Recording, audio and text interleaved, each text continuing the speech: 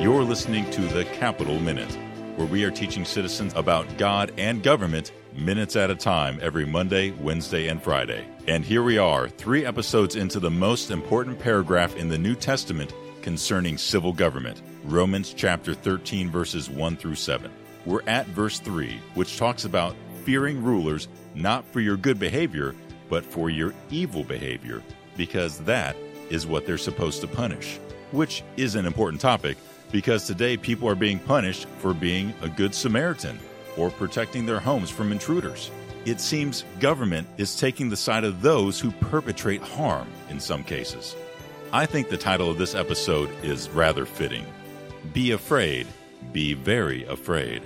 So, Pastor Perry, tell us about the origin of this title and how it fits with the instruction the Apostle Paul gives Christians in this verse. Yes, that's a good question, Nate, with the holidays coming. And boy, a really tense year. It's not overly sensitive. The title of the podcast, Be Afraid, Be Very Afraid, because culture has already been actually afraid, but for different reasons. There's evil rampant in the culture. The ethics of America continues to grind down.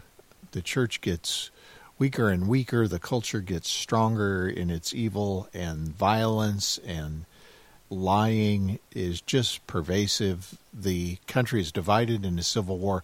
So there's a lot of fear around, and that is very unfortunate. And it's a natural result of the chaos that comes when cultures fall apart and when people walk away from God. They do nasty things to each other. But really, I titled this episode, Be Afraid, Be Very Afraid. You know, in 1986, Jeff Goldblum and Gina Davis made the famous movie back then, a horror movie, The Fly. And Gina Davis looks at Goldblum and she says, be afraid, be very afraid. So in this horror movie, you know, he turns into this fly and kind of a gross creature, a human, big 6'6" fly. And so that was that's where that line comes from. In case you're under age 40, you might not know that's where it comes from when we say, be afraid, be very afraid. That movie made that line famous. Well, I thought of that in light of Romans 13:3. You're right, Nate. This is the third installment in this important paragraph, Romans 13, 1 through 7. So we've covered verse 1 and verse 2. Well, now here's verse 3. Romans 13:3. Paul says this, for rulers are not a cause of fear for good behavior, but for evil behavior. Do you want to have no fear of authority? Do what is good, and you will have praise from the same. Touching on the next episode, verse 4 goes on to say, if you do what is evil, be afraid, because government is a minister of God, an avenger who brings wrath. Well, wrath is one of those danger words, kind of be afraid of wrath. It's a very fierce word. So I've entitled this podcast, Be Afraid, Be Very Afraid, because one way the fear of God is to be manifest on planet Earth is when people do evil things, they should be afraid, not only of God who's in heaven, who's coming again, who will judge them, and once they drop in the grave, there is judgment to come, for men are appointed once to die, and after this comes the judgment, it says in the book of Hebrews. But as God mediates his reign on earth through 5 institutions, one of them being civil government, government is to manifest the avenging wrath of God. We'll get into that more next time. But let me read the verse again. Paul tells the Roman Christians that civil rulers are not a cause of fear if they're doing good stuff, but for evil behavior. Do you want to have no fear of authority? Do what is good, and government will praise you. Do you remember in an earlier podcast where Martin Luther King Jr. said, well, law might not be able to change the heart, but it sure can punish behavior. It can't make my neighbor love me, but it can keep him from lynching me. So you're going to go out and lynch people? Are you going to go out and riot? Are you going to break store windows? Are you going to burn stuff down? Are you going to rob a grocery store? Are you going to do evil things? Are you going to rape? Are you going to murder? Well, be afraid. Be very afraid, because God's desire for planet Earth is that it be a place of peace. Even in the Christmas message, let there be peace on earth, goodwill toward men with whom God is pleased. Well, God's pleased when men do well, but God's wrath and punishment is to come even on earth. It's not all solved in the future. Government exists to help punish evil and promote the good. Again, in our verse, Paul says, for rulers are not a cause of fear for good behavior, but for evil, and you should do what is good so that you're not afraid. Well, good and evil, Nate, we call that morality. Good and evil, that's morality.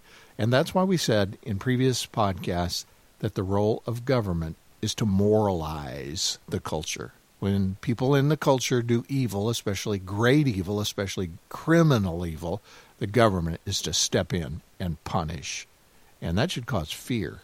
That should cause a fear in the heart. The old saying, that'll put the fear of God in you. Well, that is what we're talking about, because there is a God, and all human beings know. Even the professing atheist. The fool says in his heart there is no God, but he really knows there is. He's programmed with that chip deep inside him. So if he wants to kind of like ignore it, he can try. But we all know there is a God and there's a day of reckoning. And we all know the basics. The moral code of the Ten Commandments is written on the human heart, even for people who've never seen a Bible, people who never will see a Bible. The code of the basic ethic of the God who exists is in the heart. So this does and should produce fear. And let me close with this. Fear is a deterrent. Ministering in the state capitol and hearing debate, for example, on death penalty through the years, on and off, back and forth, one of the things that bothers me is to hear a statement by a senator who means well but is not thinking clearly when they say, now, fear is not a deterrent. Punishment is not a deterrent. And I sit in the balcony as a minister with my Bible in my hand and my heart, and I slap my forehead and I say, oh my goodness, are you kidding me? Fear and punishment are not deterrents? I beg to differ. Let me read it again, Romans 13:3. Rulers are not a cause of fear for good behavior, but they're a cause of fear for evil behavior. So the Lord has spoken. This is clear. This is true. Fear is a deterrent. Be afraid. Be very afraid. It was fun to be the guest of President Nat Crawford at Back to the Bible this month of November of 2020 on his podcast, Hard Questions and Real Answers. And we were talking about civil government because Nat's one of those ministers who gets it. He understands that government matters. And I said, now, Nat, in Romans 13:3, it says, be afraid if you're doing evil. I said, you got to be honest. Here we are at Back to the Bible. You got to be honest here. When you're driving down the interstate and you see a state patrolman, do you ever move your foot at all? Does your heart ever jump? Do you ever wonder if you're going over the speed limit? And he was real honest. He said, every time. And I said, me too. You know what? It's easy, if we get lazy, to be bad citizens, to do wrong. And speeding tickets is probably something we can all relate to. But the fear of the policeman, part of the government that would punish me. I don't like speeding tickets, and I don't like stop class and true confessions. I've taken a stop class, and it was no fun. But fear is a deterrent. A cross-reference, 1 Peter 2:13, submit yourself for the Lord's sake to every human institution, whether to the king as one in supreme authority or delegating out to governors sent by him, get this, for the punishment of evil doers. The Reverend Martin Luther King Jr. was right. Law might not change your heart, but it will punish an evil doer. Do you want to do evil?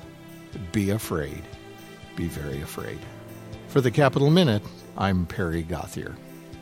At the Capital Minute, we highlight the ministry of Pastor Perry Gauthier, who is a Bible teacher to political leaders across the country. He believes politicians are precious people that are loved by God and is using his calling as an evangelical Bible teacher to be a nonpartisan pastor to leaders in our government.